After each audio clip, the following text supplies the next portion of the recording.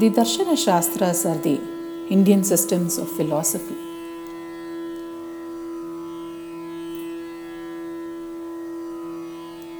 They either subscribe to the Vedas or are not based on the Vedas. That is, they reject the Vedic authority, if one may say so.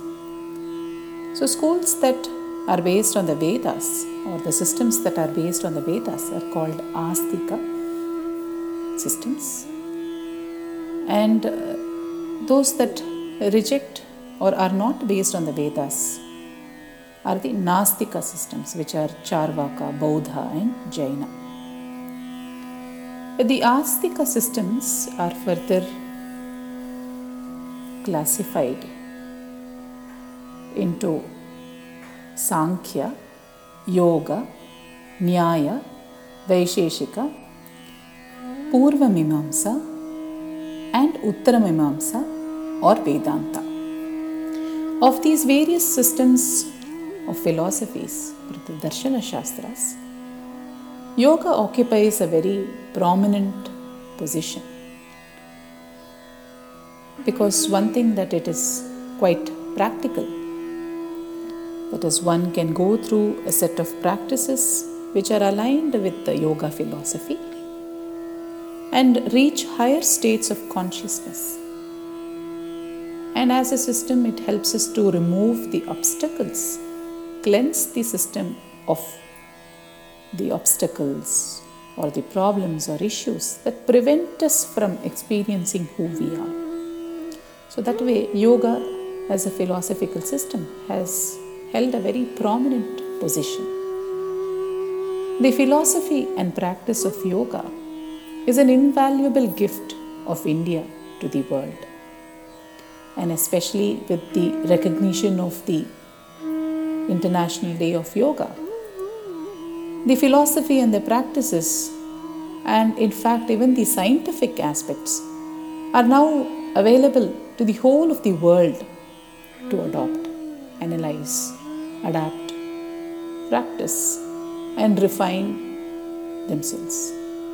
So that way, the system of yoga is such a unifying force for the entire world and is a great tool of peace, love, kindness, because it transcends the limitations of the body and mind. It helps the practitioner to transcend these limitations, the upadhis or the vrittis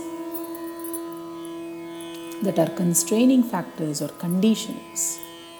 In the yogic system, the Patanjali Yoga Sutras again have a very important position, because in very terse and precise verses, very short verses, which are the sutras, Patanjali Maharishi conveys deep and profound thought process. It's a very, very powerful text, and sometimes when read or studied all by oneself, it can be quite complex to decode without the necessary preparation and without the necessary shraddha and the clarity that is provided by a guru. The Patanjali Yoga Sutras become very effective when studied and practiced in the setting of an ashrama, where the atmosphere is conducive to putting the sutras into practice, also gaining better clarity of them, understanding our own mental processes, becoming aware of them, and then transforming them so that we have a good experience of life. But however, not everybody has an access to an ashrama, not everybody has an access to a guru. So in modern times, books, videos and audios are becoming the first step towards learning the various dimensions of the Indian culture and tradition. So that way we would be adopting this medium to scratch the surface of the Yoga Sutra. To go really deep into it, it's going to take dedication of effort and time. But nevertheless, the first step is always important, and this would be the first step. Whenever we talk of yoga, one can look at it in different ways. The Yoga Sutra of Patanjali talks about yoga as yoga chitta vritti nirodha, that is, cessation of all conditionings of the mind is yoga. We'll look at it in more detail later on. The Bhagavad Gita talks about yoga in terms of action. Yoga karmasu kaushalam. Excellence in action is yoga. Or samatvam yoga muchyate.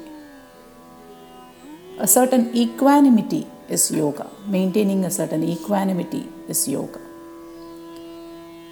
So these three definitions of yoga help us to understand that achieving a certain union or unity or a unified aspect of the body, the mind, cognitive faculties is yoga. The Yoga Sutra of Patanjali is divided into 4 padas: Samadhi pada, Sadhana pada, Vibhuti pada and Kaivalya pada. The Samadhi pada consists of 51 verses, which talks about the definition, the purpose, and the vrittis or the mental modifications or conditionings that we have, and what can be the obstacles to progress. The Sadhana pada, which has 55 verses, talks about kleshas, how to remove these kleshas, that is what is not desirable, how do we remove that. And the Ashtanga yoga, that is the 8 components or limbs of yoga. The Vibhuti pada, which consists of 56 verses, talks about dharana, dhyana, samadhi, which are also part of the Ashtanga yoga. And it mainly talks about the various transformations of consciousness that occurs, that is parinama, that occurs in our system. The Kaivalya pada, which consists of 34 verses, talks about Kaivalya, that is that particular isolation and individuality that happens. It talks a lot about the theory of perception and unification of all things, that is the unity behind all things that we see, and the path to Kaivalya. The Yoga Sutras are designed so wonderfully. It's a wonderful pedagogical model, because it first talks about the state that is to be achieved, the goal to be achieved. What is the whole purpose of doing anything? It first talks about that. And then it goes on to tell, okay, if this is the purpose, what is preventing us from achieving that purpose? Now that we know what is preventing us, what do we do? So wonderful, isn't it? It would be so wonderful if we all understood the purpose of our education, what is preventing us from getting this good education or learning to happen, and then we go on to the action. That would be a fantastic pedagogical model as such. Again, as a pedagogical approach, Patanjali Maharishi has chosen the medium of sutras to elucidate or explain about these various dimensions.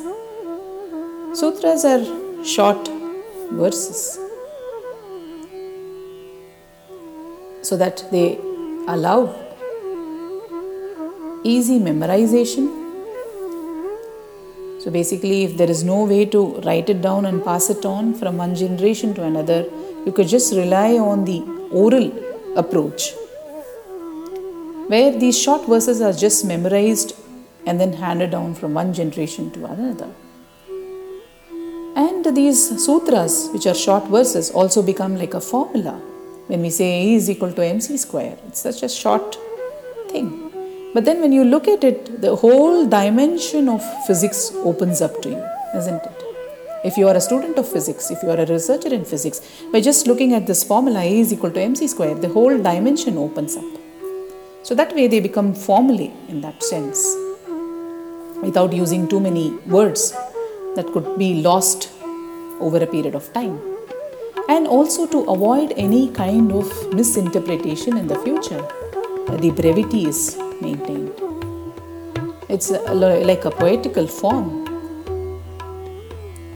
not in elaborate sentences, very, very short verses. And these bring out the essence of the philosophy of yoga, some of the practices that one can take forward, and those deep states that one can attain when these practices are adopted. So in these short sessions, we'll be looking at the Patanjali Yoga Sutra, verse by verse, and trying to decode a little bit of the meaning of the sutras.